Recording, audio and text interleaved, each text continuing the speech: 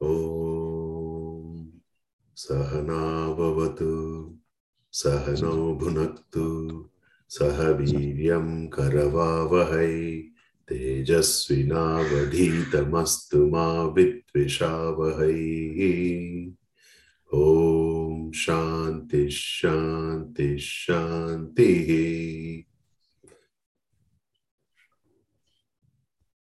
So after completing chapter 4, we are now beginning chapter 5.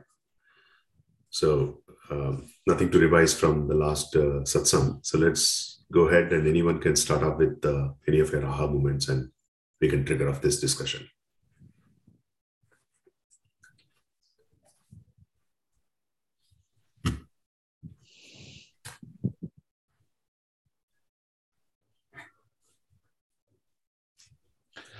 Okay, I have prepared some notes, but I will go if nobody else is starting, right?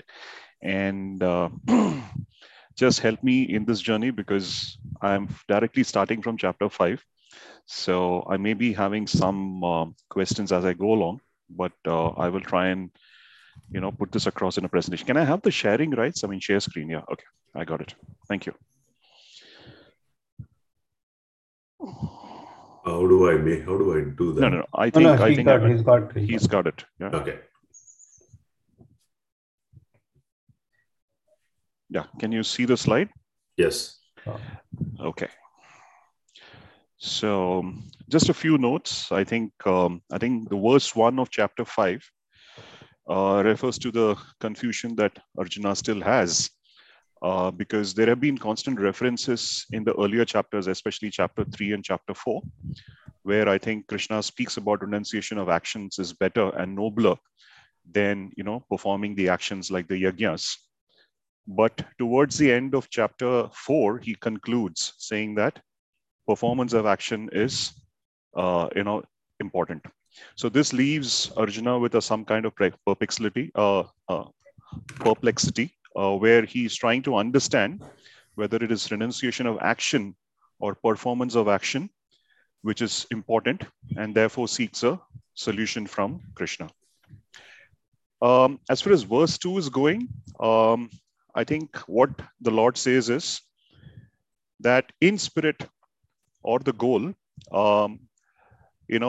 what is to be achieved is one and the same. They only differ in the process, right? As far as renunciation of action and performance of action is concerned, he says both of them lead to mukti, which is freedom. But he definitely establishes the fact that performance of action is far superior. When I was reading Swami Chidbhavananda's lecture, he explains this, with an example. So he says that, going to Badri Ashrama in the interior of Himalayas can be reached either by plane or by foot, right? When you travel by plane to that place, it is what is referred to as a karma sannyasi yoga, where you renounce everything and you go there. The second is basically when you travel by foot, which is karma yoga. He says the latter is far superior for the only simple reason that it enriches the experience and the fruitful connect that the devotee has, right? And a lot of experience is gained in this path, and a lot of possibilities emerge of the human being processed to perfection and finally finds a communion with the Lord. So this is what he refers to as basically, the more better and the superior path. Similarly, Ramakrishna also says that, between the sadhakas who want to escape the turmoil of the world, they are only second to those who want to serve the world. So it's very clear that, in both these, sort of commentaries, they emphasize the fact that, being in the world and performing the actions in the world, but being, of the world and not being in the world is what is, solicited as a superior path. Not that one is definitely deriding the, karma sannyas yoga, but he says that, the karma yoga is what actually, sort of is far superior to the other path that is being established here. And as we go further, the karma sannyasi yoga also, he says, has its own reward, but the blessings are that of quietude and tranquility ensues from it. But what we know is if somebody is performing some action in the world, action is a state of disturbance, and it disturbs the equilibrium. So one needs to sort of evolve the way, to be able to come out of it and seek, mukti or freedom from bondage. In verse 3, Chinmayananda says that, participation is much easier than renunciation. And then he goes on to define who is a sannyasin. The sannyasin is one who neither hates or desires. He is free from the pair of opposites, and that really sets him free from bondage. And when you talk about, coming out of the pair of opposites, it can only come when one has transcended the mind and the intellect, because it is through the mind and intellect that one understands the importance of either light or darkness, okay, and the pair of opposites. As we go further, what he says is, he's not a sannyasin. Somebody who's running away, from his worldly duties is not necessarily considered a sannyasin, because here actually selfishness masquerades itself as self-denial. And somebody who delights in escaping from duty is also somebody who's mistaken the inertia in himself as equilibrium. And therefore, he says that Karma Yogi is a proof against imaginary quietude, which means that in the midst of intense activities, he's free from likes and dislikes. And therefore, he is not the agent. He's being in the world, but he's not of the world. And hence he says a Karma Yogi is a true sannyasi. This is verse number 3. And I also tried to put together some thoughts, which I think Chinmayananda speaks about the spiritual process of self-evolution. So here again, I think the first is, if left alone, all human beings would probably prefer to be in a very indolent state, not doing any actions or activity. So for them to be getting out of this state, it is important to whip themselves with some desire initially. And once a desire is whipped in, there is a lot of activity that comes out of it and frees one's self from, say, mental and intellectual inertia. And as they go further, in the second stage, when much is achieved, he becomes tired of these desire-motivated activities and feels happiness and energy in doing activities with a noble cause. Here is when the ego is subdued and he becomes to exhaust all his vasanas. So all of us are born with vasanas into this world, and one way of coming out of it is by doing selfless dedication and service to others. And last is when he moves to stage 3, which is when he unloads all his vasanas and extinguishes all his vasanas, is when he, starts to build and develop wings of meditation and is able to take longer flights into the subtle realms of joy and peace and experience bliss. And in the last verse that for today, I think they again talk about, how does one turn ordinary action into divine action? There are 2 parts here. One is the renunciation of the concept of agency, that I'm not the doer. The second one is renunciation of the fruits of action, saying that, which is karma pala tyagam, which we spoke about earlier. And one says that it is not easy to follow the Sankhya Yoga, because one needs to be in a complete state of awareness and understand how the universe works collectively. So he says the easier one is obviously to follow the path of action. And then finally, he concludes saying that, the path of knowledge and path of action are not very different from each other. Like we spoke about in verse 2, where they say that the fruit for both are the same. It's just that the process which is slightly different.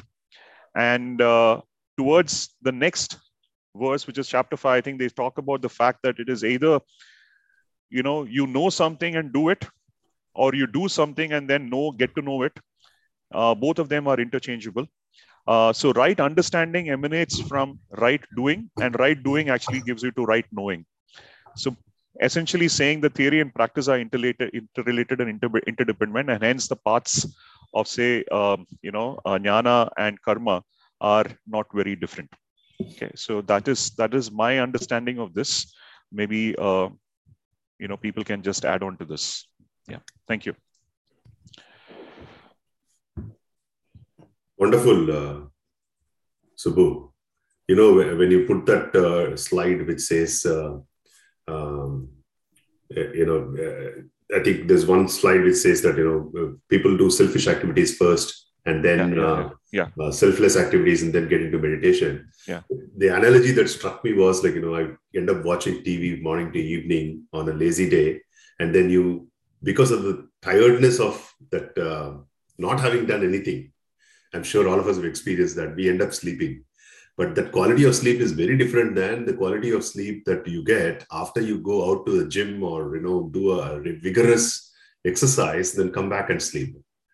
So I think that's a very powerful slide, what you put there. Yeah.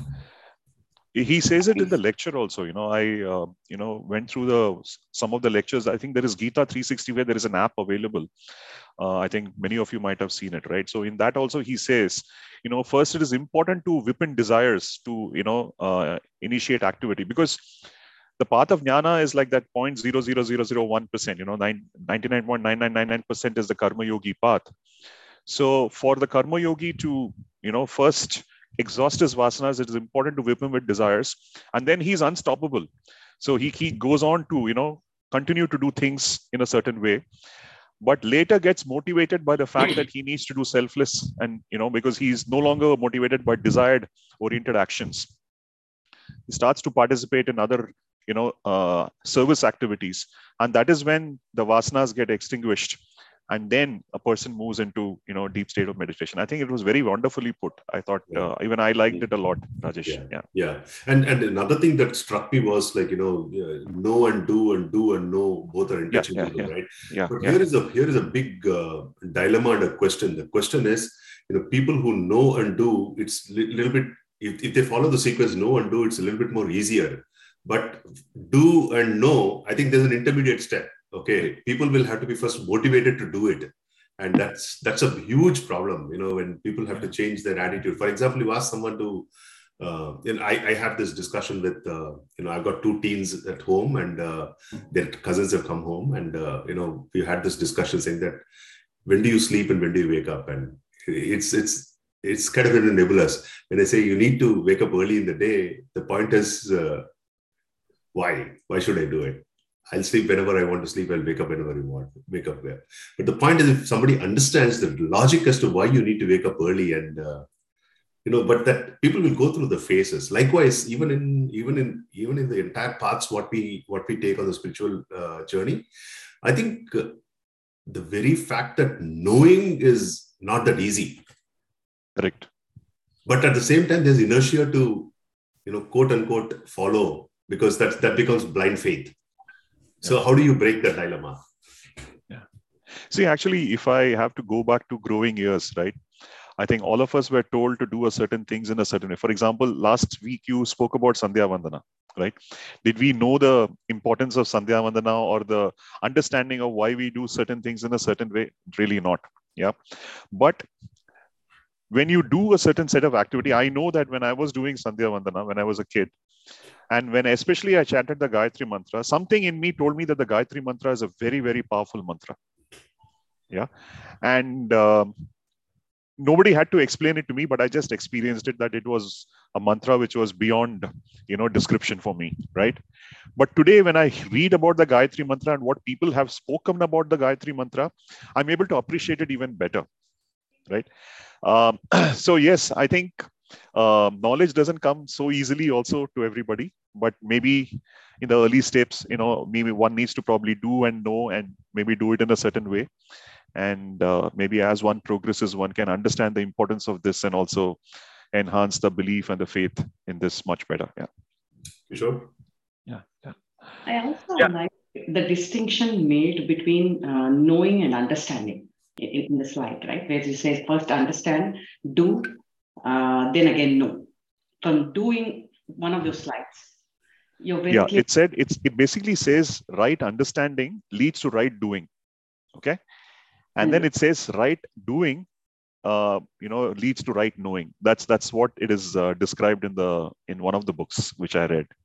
So what I understood of it is, how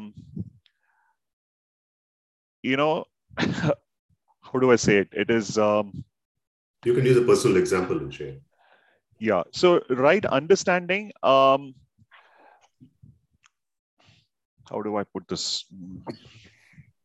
understanding is more like an academic knowledge or a theoretical knowledge. Knowing Yeah, that's what I would tend to believe. I'm trying to really struggle to give an example here, but what I took from that was, yes, you understand certain things in a certain way, and then you start doing certain things. But once you starting to do certain things, you try to become that. Then there is a very deep sense of higher understanding that you develop. That's the kind of relation I took from that. The knowing they refer to here is higher the knowing of knowledge. the ultimate, or are they talking about knowing of how we kind of renounce the fruit of the of any action, right? Is that the knowing they're talking about, or is it the ultimate I knowing? thought it is much more deeper than the understanding that you had in the first phase. Understanding leading to doing, and then doing leading into higher knowing. So knowing for me was more like a deeper understanding of the first aspect that was there. Yeah, I would think so too, Uday. I think the way that I have understood that is like, maybe, we all the people who invest in stock market will probably resonate with this. Why we buy a particular stock has to be very clear. And more importantly, why we sell has to be clear. When that logic is clearly known in the mind, it's very easy to buy and sell without getting stuck in that process of, why we do it. Yeah. The most important problem is we don't know why we are doing something. Yeah. I think that's where experience teaches us better, understanding of the subject, right? I think something to do with that maybe is a point that is being referred to there. Yeah. Kishore, you had a hand raised. Yeah, a couple of points actually on this one between what we are calling as theory and practice. So to me, the way I understand it is it goes hand in hand. It is not sequential, right? So the knowing the theory really, but without practice is kind of incomplete. But practice is impossible without theory, right? And so, but in some ways, like when you look at, you might come across people who are selflessly doing a lot of work, but they may not know that it's Karma Yoga, or they're actually following this, right? But then when they get to know it, they're probably the way the quality of their work becomes even deeper. So yeah, it is possible that in some cases, that they are actually practicing it, but then they get to know this, and then it's even better.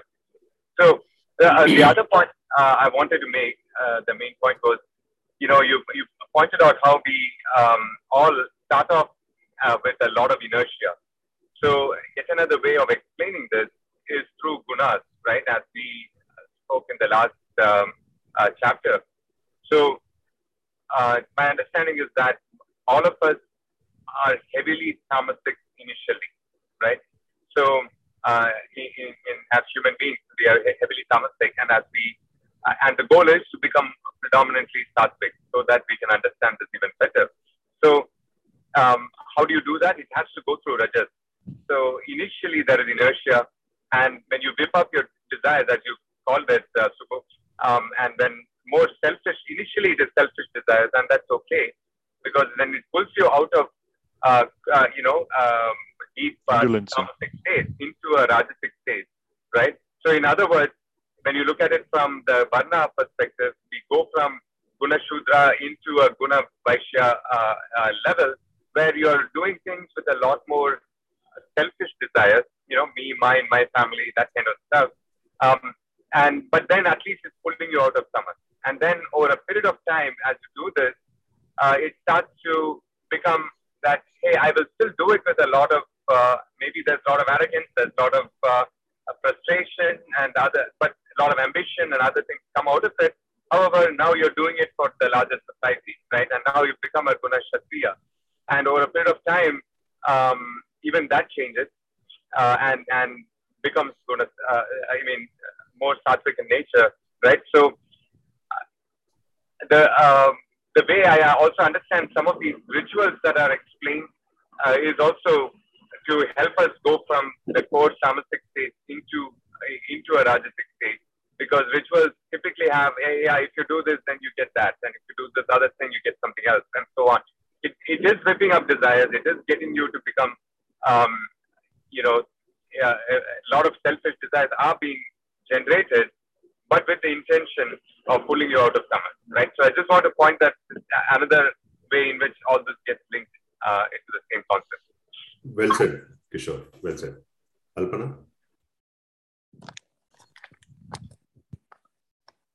Yeah, it's not related to this topic. So if anybody else has the comment, then.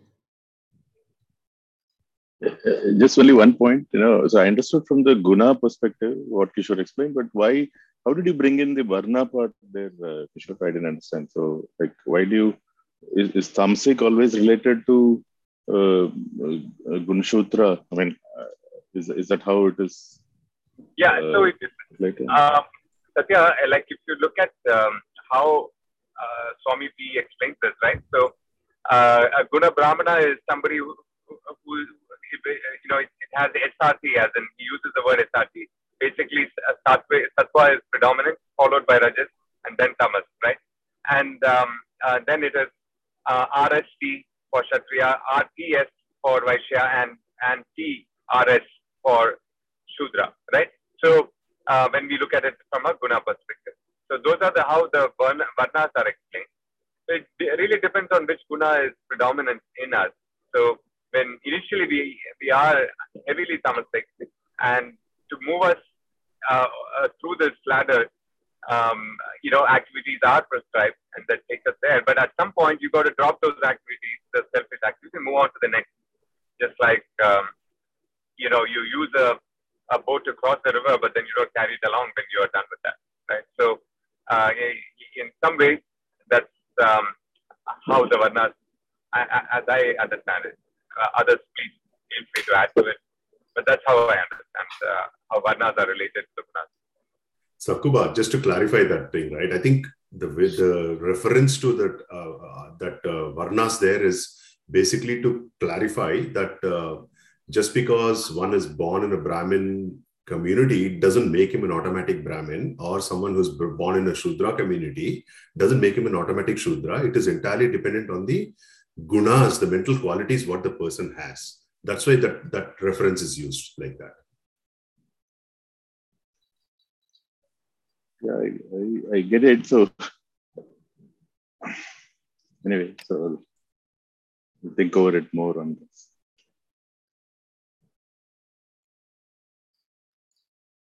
Okay, Alpana? Yeah, so it was related to the opening one, Subbu, I think, where you mentioned that Krishna has mentioned at some places that sannyas is better than karma. Actually, he's not mentioned sannyas is better than karma. It is more of Gyan Yoga is better than Karma Yoga, as it came in second chapter. That, eventually the goal is to get the Gyan and be free. So it was a comparison between Gyan and Karma Yoga. So that's why the question asked in third chapter was whether Gyan Yoga is better or Karma Yoga is better. And then he had fourth chapter after that. So in this particular chapter, actually the question is not whether the Gyan, and it's not the same question that the sannyasi who's on the path of Gyan, is Gyan better than Karma Yoga? That's not the question. So actually the question he's asking is more from the lifestyle perspective. Is it better to be a sannyasi, or is it better to be a karma yogi living in the grahas? So that's the question he's trying to get the answer to in this particular chapter. So I just wanted to clarify that, because in the fourth chapter, if you remember, I think 41 shloka, where I think he mentions that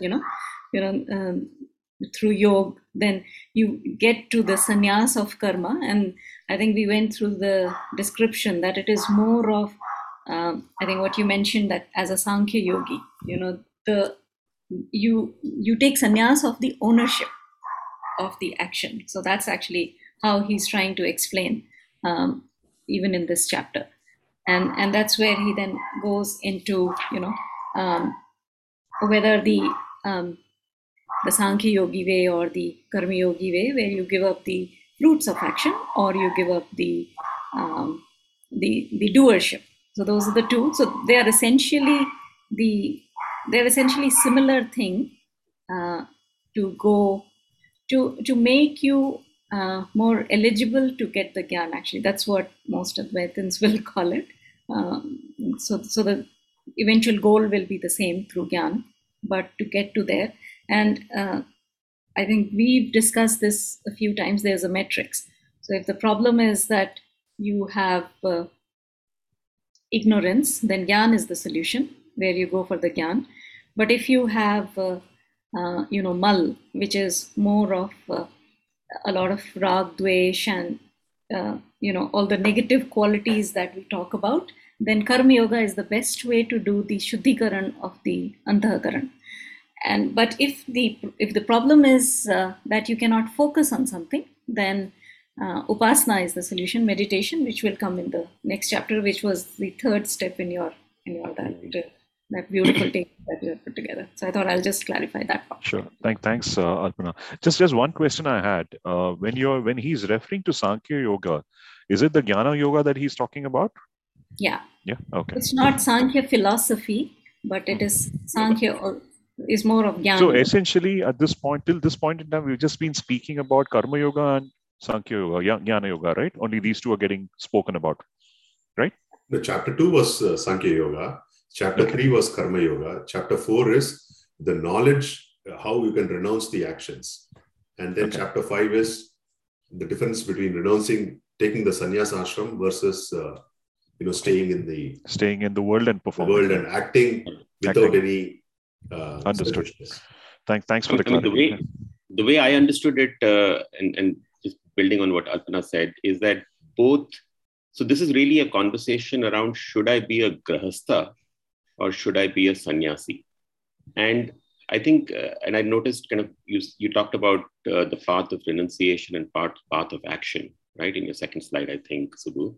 Yeah. My understanding is that, this is a kind of a lifestyle question, which depends on your sort of nature in terms of what's suited for you.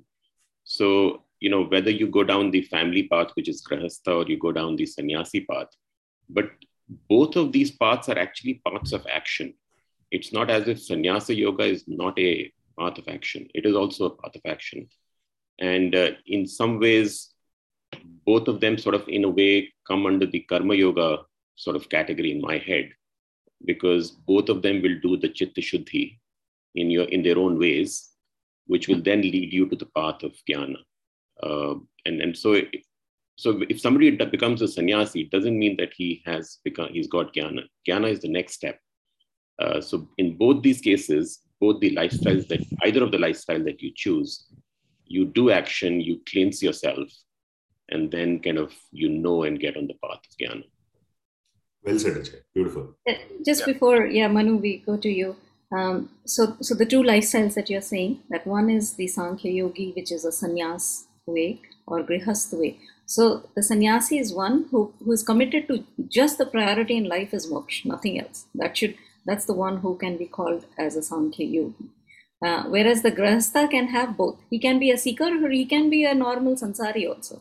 So those two options are available. They don't necessarily need to be on the path. And there is an intermediate step also, try by error, vanaprastha. Yeah. So actually they say the moment you get vairagya, you should take sannyas. Till then, grahastha is the better option. Yeah. Because in fact, what I was hearing, I think Swami P say this. He says, look, these are two paths. One is the grahastha path, one is the sannyasi path. So if somebody like a Swami P or Swami SPG have taken the sannyasi path, majority of us take the grahastha path. But he said, if you go by the old scriptures, you actually kind of do the grahastha first. So it's a two-step process. You do grahastha, get your sort of family things done and settled and done with. And then you get on the path of sannyasa, and maybe Alpana, that might be a time when you've kind of experienced all your desires, and you've kind of come to the stage of vairagya. And then you kind of transition into the path of sannyasa. So if you go by the four ashramas, that's kind of the sequence. But he said, people who take the sannyasi path just go down the sannyasi path in the current day and age. And people who do the grahastha part, they finish their duties and they continue with the grahastha side of it. So they have sort of, grandchildren and all the family kind of obligations. But at a certain point, the vairagya hits them and they also get on the path of jnana. Yeah. Manu? I think whatever I was going to say has been answered by this discussion, because I was going to ask about the 4 ashrams in connection with, the path that is described here with the, desire-led activities and desire-less activities and then the sannyas. So I'm good. Thank you. In fact, that the aha moment for me as I read through some of the commentaries was, I had always associated sannyasa with no action. For some reason, it's just my kind of mind which didn't get it right. But sorry, can you say it again? I missed what you said. I always thought that, if you go down the path of sannyasa, you are not doing action, whereas the karma is being done only, karma yoga is only done by a grahastha, for example, and not by a sannyasi who's renounced everything. Even they are doing action. They're also doing karma yoga in their own sort of way.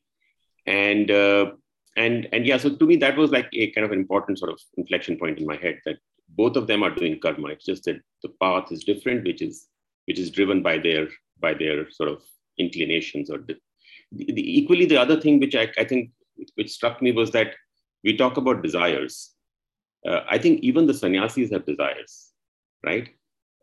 Much like grahasthas, except that perhaps the sannyasis are able to deal with their desires in a more balanced way, whereas they are unaffected by their desires kind of being met or not. Whereas as grahasthas, we are obviously kind of in this loop of, having desires and kind of having them fulfilled, and if not, then we kind of struggle with all the negative virtues.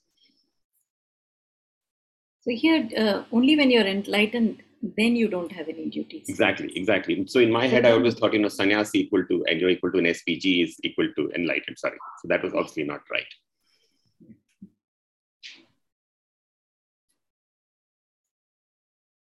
So I'm reminded of something that Swami P used to say. So it is not that the question is not about is Jnana Yoga good or Karma Yoga good, right? And that kind of question is how it is usually framed, unfortunately. But he says, okay, it's like asking the question, you want to fly from New York to San Francisco, you have to first take the car and reach the airport, and then from there you have to take a flight. So it's like asking somebody, is taking the car better or is the flight better, right? But the question is wrong there, because both are necessary depending on where you are on the journey, right? So if you're already at the airport, then you don't hit the car, you take the flight. So in that analogy, but basically it is that unless your mind is fairly mature and devoid of a lot of these impurities, and it's fairly tranquil, very less, waves on the surface of the water, and it's fairly pure. Unless you are in that state, how can you absorb or even be interested in in Jnana Yoga, right? And what that has to offer, right? So you won't even be interested in the path, leave alone actually spending time on it. So, but for somebody who is already in that state where the mind is fairly pure, Jnana Yoga comes more easily, right? So, so it is not that this or that. It is the question of where we are, and it's trying to handle people who are in different parts of this journey, stages of this journey. So, just stating. Yeah. I mean, the only point, Kishore, is that that's the question which was in the previous chapter, whether it is Karma Yoga or Jnana Yoga. I think the first 4 verses, I think, or 3 verses actually, are really focused on the lifestyle. Okay. Yeah, on the lifestyle, which is, whether you should become a sannyasi, which kind of seems easy to begin with, of course, but obviously it is not. Right. And whether you become a grahastha and do Karma Yoga that way. That's right. Yeah. So I have a question. In stanza 2, when he's talking about karma and karma sannyasi, I don't know whether I understood this very clearly, and so I'm bringing it up. He says participation is far more superior than renunciation.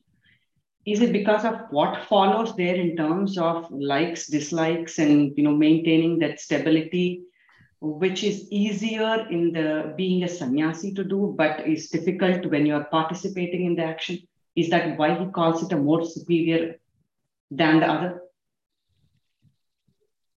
What I have read from various commentaries, it is because of the ease. It's not easy to take sannyas and actually do it. So for most people, participation is a better way to get fully prepared and then get into the sannyas when you have complete vairagya.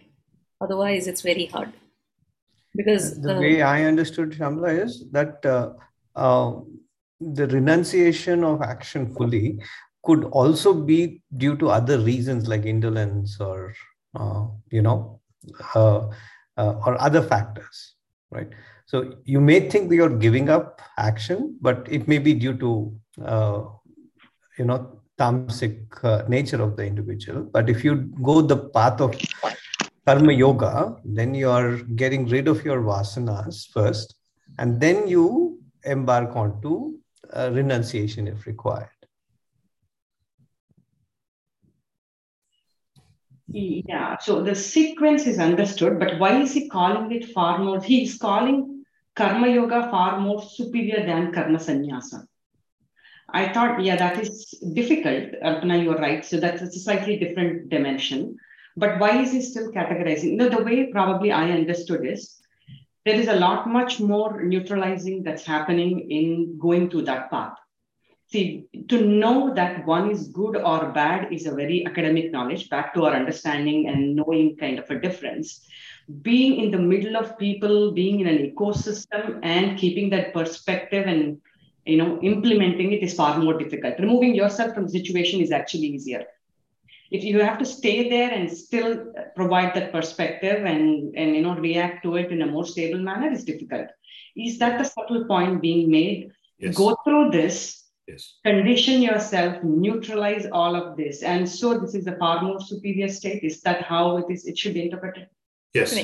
Correct. So one of the things that I read about karma yogi and karma sannyasa is that a karma yogi would do both spiritual and social activities or social duties, whereas a karma sannyasi would only do spiritual duties typically, which kind of makes it. I don't know whether that's the right way to think about it, but that in a way, sort of, if you are in the worldly ways, as a karma yogi, you are not only thinking about yourself but the wider community and influencing a lot more people, as opposed to a karma sannyasi who's kind of just renounced everything. He's doing his actions, but essentially he's on the path of spirituality, which means that that's how I understood the difference between the two. That's a good way, very good way. Yeah, and I guess it is something we can do here and now, right? So start taking those steps right away rather than waiting for something else to happen. So it spurs us to action right now. Yeah. And Shamala, I think one other point is that I don't think no man is an island. So there are a lot of people who are either looking up to us or we are looking up to some other people, and we probably will have to, quote unquote, set an example, the right example to people especially who look up to us. Let's say our children, right? You can't do some things and get into an imposter syndrome and suddenly become sannyasi, and then in the mind you're still thinking about all the things that you're not achieved and all that stuff. Then that sets a wrong example for the next gen to say, okay, with 23, 24, this is sannyas. That's not going to work. Good. Go ahead, Gurus. Yeah. No, Kishore, I was about to add to this. If the goal is mental purity, then we can also look at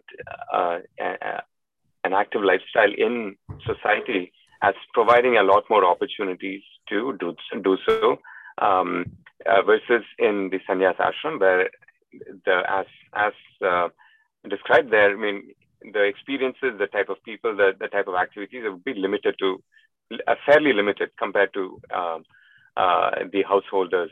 So the opportunity also would be much higher if we look at it as an opportunity, right? Because if the goal is purity of the mind, then here are more opportunities, right? So that could also be another way of looking at it as an advantage over the other one.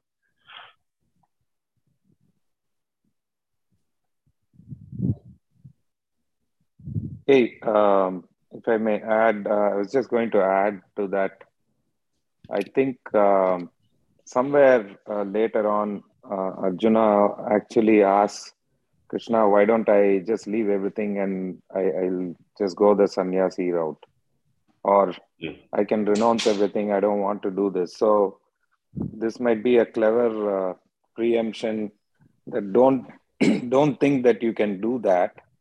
And Guntax is exactly what you said, like, although you might renounce physical action, the mind is still at play and it keeps on going. It never stops, right? So, and Arjuna is probably not even close to being qualified to go the sannyasi route. So this might be a clever trick to say that this karma yoga is superior. Yeah, exactly. Yeah. I think I also read this maybe in Swami C's book only, saying that at that point of time, what was essential for Krishna to tell Arjuna is to clarify him, to make sure that he's fighting.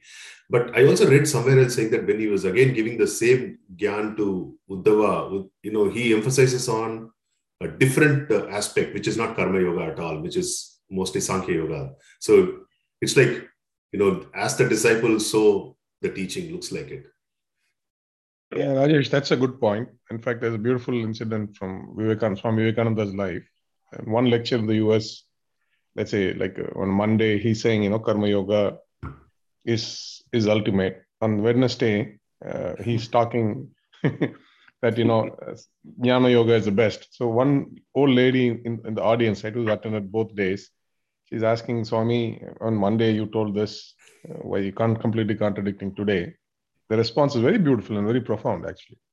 He says, that was that day, that was Monday, today is Wednesday. That's all. Good one. So spot on. I think even my experience with my guru is that, right? So it's not that he always answering to the listener, right? Not to the question.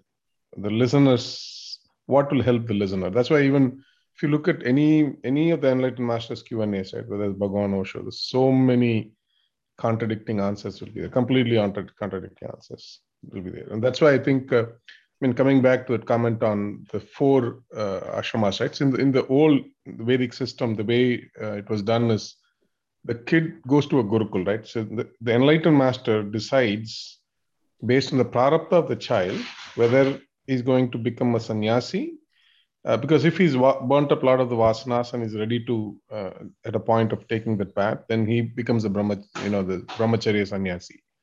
All the kids are brahmacharya first, right? And then at about 18, 19, some of them are initiated into sannyas, some of them are initiated into grahastha, which is again Kama Sutra, right? Precisely. Because again, the grahastha is a way of fulfillment, journey of fulfillment to enlightenment, right? And sannyas is again training for enlightenment. Somebody who takes the grahastha path will go through that path and become vanaprasthi, right? At some point drop and then become sannyasi. So again, the whole thing is decided by an enlightened master's view based on the prarabdha of the child, right? Contextualized to the child, the individual. It never can be generalized, And that's what I think India has lost, right? The whole Gurukula system, and because of which all this chaos, right? Somebody who's a Brahmana is fitted into a Kshatriya, just all this chaos and struggle with the society is that for a large extent. Yeah, so it's all contextualized to the individual. This is a point. Yeah, exactly. Well said. So a curious question, okay? So we have this construct of this Chaturvarna and also the Varnashrama Dharma, right? But a lot of communities probably don't have that framework. right? And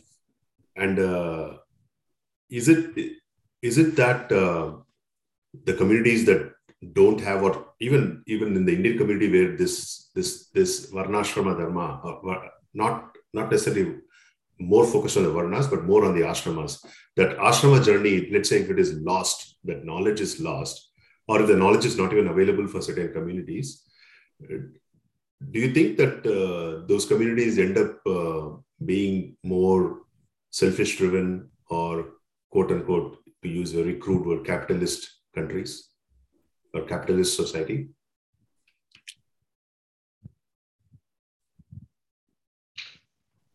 Yeah, I believe for sure, right? Because see, if you really look at the Indian kind of philosophy, right, or the whole idea is, the central idea is your fulfillment is inside, right? The whole journey is to go in. That's the only direction, right? Whereas the rest of the world, I'm just going to cast out, we call it Western, whatever, right? The whole idea is that fulfillment is outside, joy is outside. So I need to acquire more car, more spouses, better house, whatever, right? More spouses, I like it. Yeah, right. So that's a journey, right? But it's completely opposite, right? That's why always. I think one will always lead to depression, right? Or you will get everything, and you still will feel unfulfilled, right? Somewhere deep down, there's one part that will still not be happy, and clearly look at all these major movie stars who commit suicide, right? What they don't have, right? Name, fame, identification. Whereas that's a big difference, right? The direction of the journey is completely opposite. So going out, you will never be able to get fulfilled.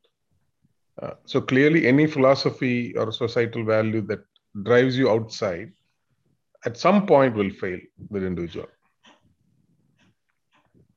Makes sense. I feel to that point, Mukundan, I think it's like cyclical, right? And countries, maybe we can look at it at a macro level as people, that they go through the same journey of being tamasic and then to rajasic and then a more sattvic predominance. And it's a cycle, even as a country. If you look at India in the past, where it's there today, where it's headed in the future, again, you can see that cyclical nature. I also remember reading this in another book about Ramana Maharshi. It's called The Search in Secret India. But basically, the author talks about meeting with one of the mystics in India, not Ramana Maharshi, somebody else. And that person talks to him about this very same thing, where countries go through this particular cycle, right?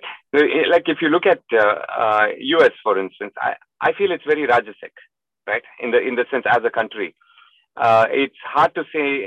Like for instance, the way the civic sense or how the society is structured, obviously again to a lot of selfish needs and outward looking, that is there. But at the same time, it's very to keep a country, to keep a city and other things clean and in order, and to follow a certain type of civil behavior and all that. It is not easy. It requires work. It requires constant work. So to me, the country is rajasic in that sense. India in ancient times was very sattvic, and it's in a different cycle today. So I've thought about this, and it feels like countries go through this. Obviously, country is determined by its people, but then as a people, as a entire society, there, I think also determines where the country is at. Yeah, I think the degree of I agree there. The degree of influence changes, right? For example, if you look at China, right? The Buddhist influenced Bodhidharma when he went there, shifted them from a warrior to more sattvic, like in your framework, right? Right. But now if you look at China, it's communist, right? No mention of any of that. So yeah, I agree. That does tend to change. I just wanted to relate an incident. So my husband has a solar business, and one of his clients is a church. And he was talking to the father at the church the other day, and they got talking about, you know, violence on churches that's been happening in like past years and so on. So my husband said to the father that, you know, the problem is not everybody is looking for a solution without, like, outside of themselves, but the problem is within, and they need to fix the problem within. And the father said, yes, that is exactly what Christianity says also. So it's interesting how, you know, the different religions seem to say the same thing, but somehow the practice is not, you know, there.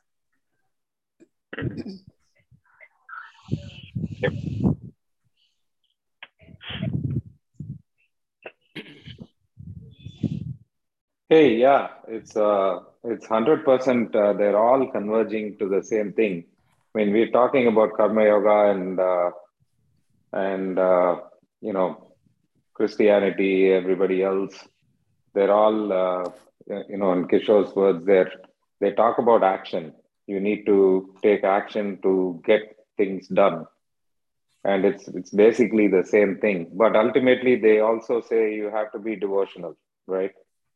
So it's the karma yoga, not just doing karma. Yeah, action in the service of others. I think that's what Christianity also says, you know, that's what Jesus Christ did. So it's action in the service of others.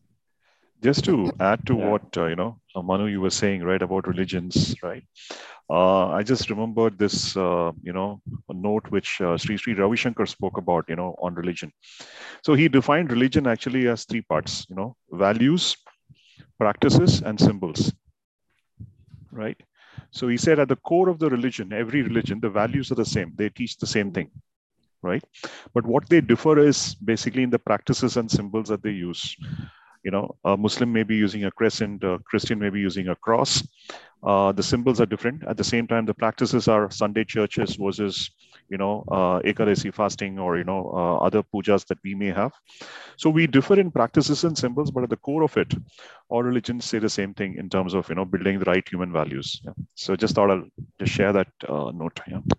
Yeah, and you know, as I'm learning more, I've been on this Vedanta journey, I see more parallels with the other religions because, you know, early on we would think that, oh, there are so many gods in the Hindu religion versus the one formless God, you know, in Islam or in Christianity. But we are saying the same thing in Vedanta, that it's, you know, one formless, you know, supreme consciousness, which is sort of the same thing.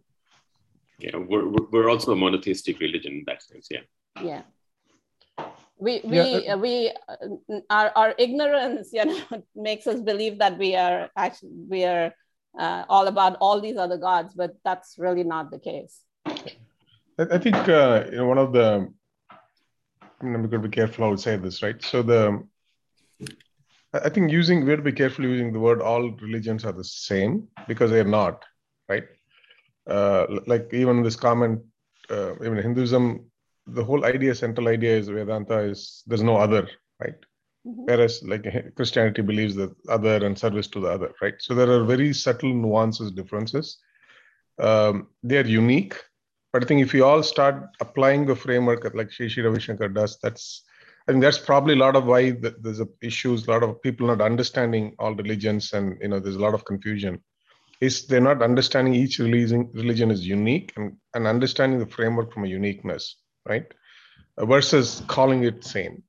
Calling it same, there's a big risk because you're diluting everything into one melting pot, which truly it is not. You know, for example, Islam has got a very thing about a fatwa, right? And the big difference in Islam is the temple. Mosque is not where God resides. Right? Mosque is a place of congregation. That's same to Christianity. The central principle of place of worship is a place of congregation. Whereas in Hinduism, a temple is where deity resides. The minute you do Pranapratishtha, the deity lives there.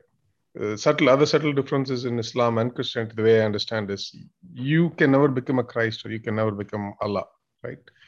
They're always above you to some degree in a very nuanced philosophy. Whereas here, you become enlightened, you can say you're Krishna. And then the whole central philosophy is you are God. You're just forgetting it. In all other philosophies, you have to do something to become something else. So, I mean, there are a lot of nuanced differences. The point I'm making is, I think calling it same is one of the biggest, I think, fallacies India has gotten into. I think the last 50, 70 years, that generalization is hurting a lot. Acknowledging uniqueness and working on that is most important.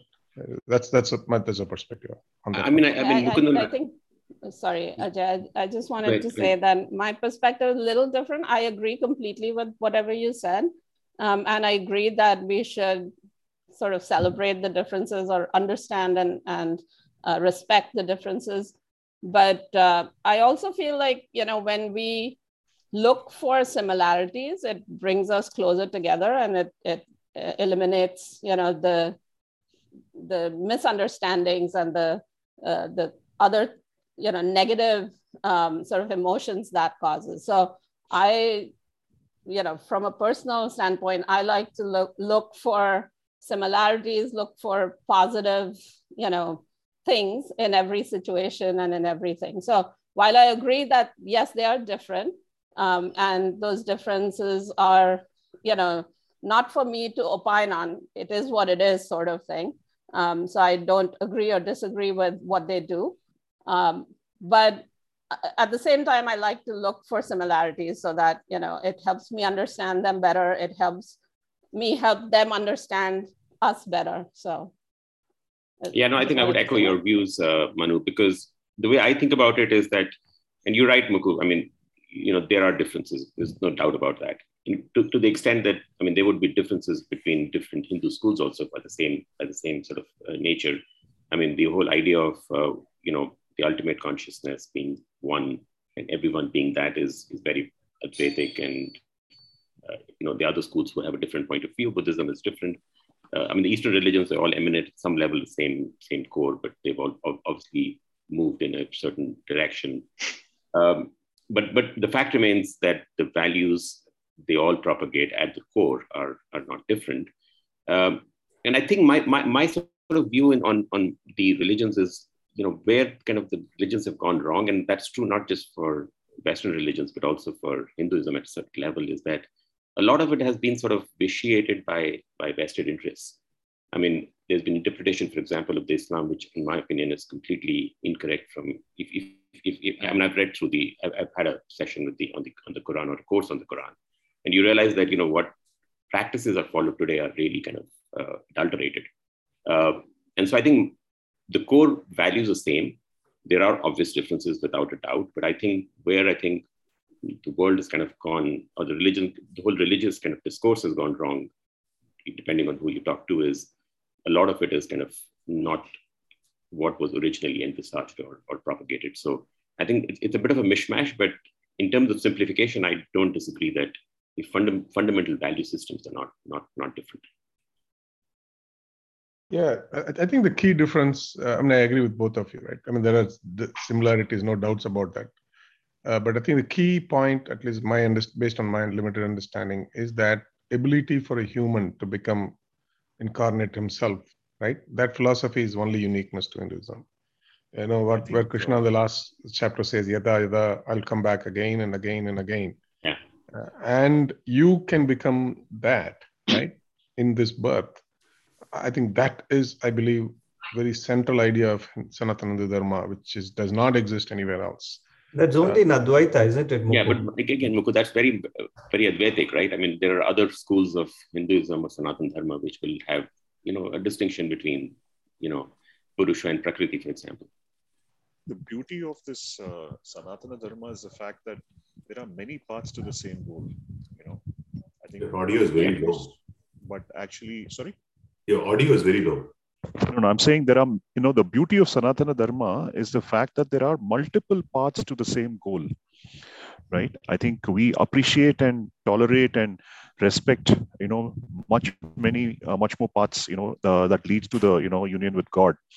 But the only challenge I see in some of the other religions is that they're very monotheistic in their approach in terms of saying that this is the only path. I think that's where the main difference I see. But at the values, I see there is a lot of common ground. And I think if we learn to appreciate the values, I think we can come together as, humans, right? I think that's the point I have. Not taking away any credit. I mean, any point that you made, Mukundan, there are differences. And even like, Ajay spoke, I think we also have this philosophy of Dvaitam, Vishishtadvaitam, and, Advaitam, right? So there are three different kinds of schools of thoughts of how one can evolve. So not taking away any point there, but I think the key difference I see is, the fact that we have many paths to the same goal. Yeah. Yeah, Also, and I totally agree with that. And I think that is really one of the really powerful things about Hinduism is that the tolerance Manu, I'm not able to hear you. I don't know if it's my problem or... Can you hear me now? We can hear you. We can hear you, Manu. We can hear. It's good. Maybe it is Rajesh. Looks like it was. Go ahead, Manu. Yeah, I was just saying that, I think it's the single most powerful thing about Hinduism is the tolerance that, it's sort of intrinsic to this religion, or, to Hinduism, if you can even call Hinduism a religion. The tolerance, because there's so many different ways to achieve, the same thing, which is not the case with the other big religions anyway. They are very set in their ways. They have very defined practices and very defined sort of views on how one might attain, a better place in life. But that's not the case with Hinduism. And that's why I feel like, we are more sort of prepared or we have that ability to see the larger picture, which maybe they don't.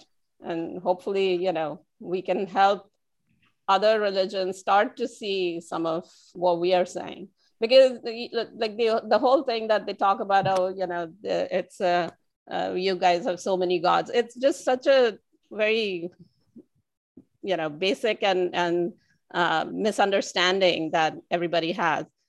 But it's not easy to, if we also don't know how to counter that or explain things to them, then it becomes hard to have that conversation in a meaningful way. But I really feel that, I'm very thankful to the circumstances that have led me to be part of this religion and in this, learning all these,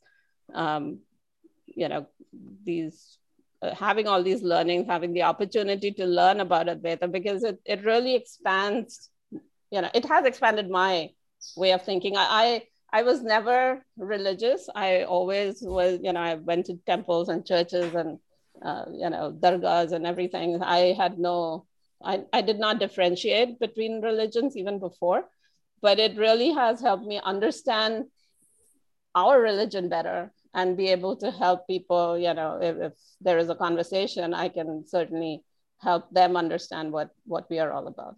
Yeah. Yeah. And I just want to, Gunz, you raised your hand. You have anything to say? Yeah. Hey, thanks. Just a quick comment or thought. I think all religions, the way we define a religion, that we can get into the definition of what a religion is and all that, but all the religions definitely, the values they convey and trying to get harmony and be in the service of others, do action to get things done, all of those are very convergent. The aspect that I have come to learn in the last couple of years is philosophically there might be differences. I think Subbu was mentioning there are different paths to the same goal. So Advaita might be one path, believing in the Christ might be another path, and so on and so forth. And anyone, I've also noticed that people who get quote unquote enlightened, right? they seem to converge on this concept of consciousness, whether it's Christianity or whoever, however they have grown up. The consciousness principle seems to be a very important aspect. And I don't even know, Mukku, we can debate this separately. I don't know if it's a very unique thing, but definitely, Bhagavad Gita and Upanishads talk very much about the consciousness principle, like no other works, a piece of works do. No, good. Yeah. Can I just pause you? I think what Mukku said, the unique part is that consciousness is you. That is what is the unique part. That's what he said. He said consciousness is there. Every religion understands. But his point was that you can claim, you as an individual can claim that you are that consciousness. That's the difference. Yeah. So the individual consciousness equivalent to the universal consciousness, right? So that's definitely a unique concept. And whoever comes across this type of a concept is definitely captivated by it. And until we become, again, quote unquote, enlightened, we can philosophically debate it and keep thinking and talking about it. But if we talk to those people who are the enlightened souls, they all seem to be kind of communicating the same concept in different ways. That's where I am, at least as of today. Yeah. And just one comment. I think there was a Vashishta, Advaita, Vedanta, and all that, right? I think the central principle I was saying is all of them agree that you can be reborn and become divine, right? Merge with divine in some central way, right? Whether you are the God or whether you merge into Krishna or all those variances are there. But they say the possibility, the only purpose you have is to become that, and you can be reborn, right? Parama's rebirth is inbuilt into the whole philosophical process, which I don't think exists, based at least my understanding. That philosophy does not exist. That's right. That's right. So that is what I'm saying. The key difference is when I'm saying you becoming possibility opens up, the whole idea that the whole cyclical rebirth happens, and the only purpose is to become that, and that could be Advaita, Shishta Advaita, based on however your thought process is, right? When that's the point I was making. There are various philosophies, but the central idea, you could become whatever that ultimate belief each philosophy has. Even if you don't make it again this birth, you come back again and again and again and again. That the only statement that you will achieve that goal strongly is not given by any other philosophies. Sure. That's a distinction I was making. I mean, on a lighter note, yesterday we saw the YOLO somewhere. My daughter was saying, YOLO. And I told her, well, that's not really true, Yeah. But at a more fundamental level, sorry, just one thought. I think if you look at the Western religions and a vast majority of Hindus as well, right? And again, I was in the same zone till about a couple of years ago. The belief is in a Saguna Brahman, right? Whether it is Jesus or Allah or Shiv or whoever, right? Or millions of gods, right? That's the kind of the general view. If you look at sort of across humanity, right? I mean, it's only kind of a smaller sort of set of people who kind of get to the next level. And I would think of it as like a process of evolution.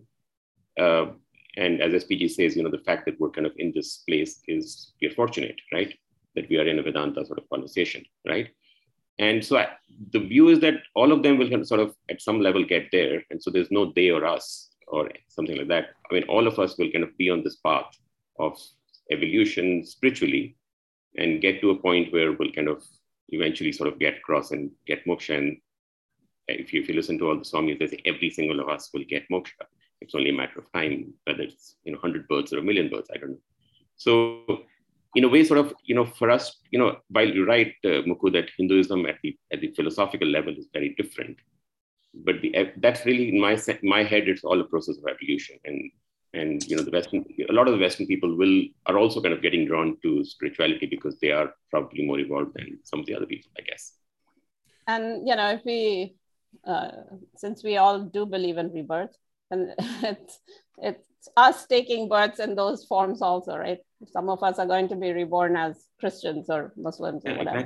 Exactly. So this us versus them is something which really bothers me, because I don't think there's us versus them. We're all sort of one. That's the fundamental spirit. The other guys, I just want to take a time out on this. Just take a time out on this topic, and because I have an agenda to drive for the last 10 minutes. VP, you raised your hand and you put it down again. Do you have any comments on this particular topic? And then we can probably, it's a polite conversation, but we will stop this conversation after your comment.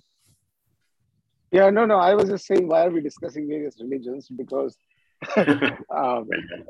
it's sort of so tangential to what we are focused on. So that was one point. But since I have the stage now, I will just make the point that I agree more with Buku.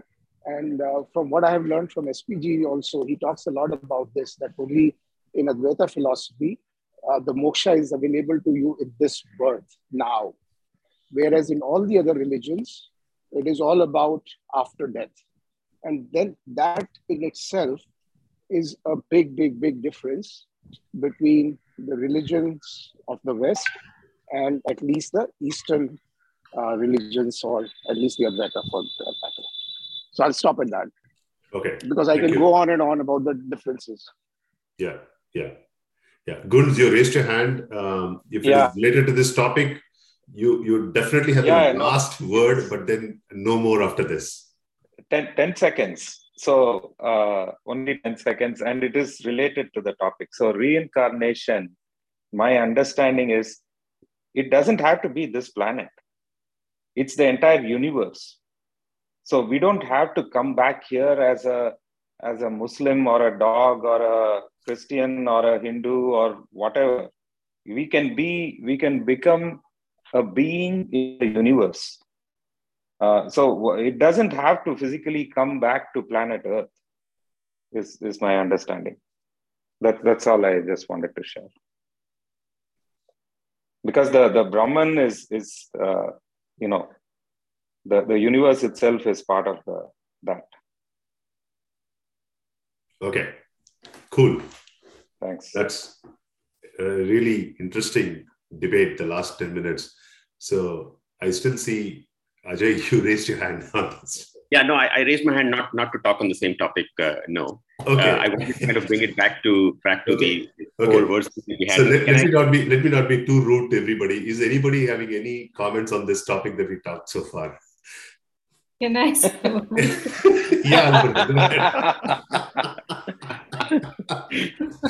I'll tell you what, this is awesome. 10 seconds only. Laugh about it. 10 seconds only. I think we should do a detour. I think we should do a detour on the religions of the world.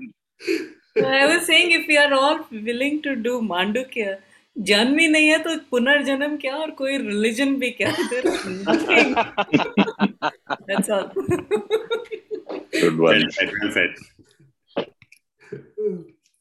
ये पूरा नाटक है. पूरा नाटक है. Don't get caught in it. Okay, Ajay, 3 minutes. Yeah. So my point, coming back to 5.2, and I was looking at the two literal translations of verses. The first one says that both the paths of karma sannyasa and karma yoga, which is renunciation of action and working in devotion, lead to the supreme goal. But karma yoga is superior to karma sannyasa, right? And then if you go to 5.4, he says only the ignorant talk of karma sannyasa and karma yoga as different. I mean, two very contradictory statements. And I wonder if, this is going to get addressed in the verses ahead, but I was kind of quite intrigued by the literal translations of both these verses. So my understanding there was, the end product, the goal is the same for both, right? It's just that the process and the path is slightly different. And whatever understanding I have is when you're in the Prakriti, karma is inevitable, right? So one needs to, if you're in the Prakriti, born in the world, you cannot escape karma. So you need to do that. But amongst the two, he says, is Karma Yoga is easier and also a superior path for the simple reason it gives you better experiences and learning along the way, right? And not many people can be coming up with the knowledge from, the start. That's my understanding and take. Yeah. Yeah, no, because he very explicitly says that it's superior, and that might be because more people are able to do karma. But then he goes on to say that only the ignorant speak of it as different. So yeah, I mean, I think there is a subtlety. At the end state, both are the same because they give the same fruit. And it's just that the processes are different. That's my understanding I've taken. Yeah. Ajay, the way that I understood that is very simply 99.9999% recurring decimal of the people need to know a path because they are not at quote unquote the knowledge. But there is that one or few minuscule percentage of people who really don't see any Advaita. So there's no words there. So when there are no words that they express, if they're doing any activity also, for whom are they doing the activity? Is there activity at all? Is there any they versus others? There's nothing existing there. So till such time that state is achieved, for the rest of the people, we have to show a path. That's what Krishna is showing. Yeah, fair enough. So if we as individuals today are in our mind are differentiating between, let's say, selfless activity, desire-driven activity, and sannyasa and all that, that means clearly, we have the theoretical knowledge, but we probably have not yet become that. All right, dot 7:20. We probably don't need all the 10 minutes to do a quick voting. So here is the proposition, right? This is based on the discussions what we've been having for the last couple of weeks on the chat. Maybe I'll just stop the recording for a second.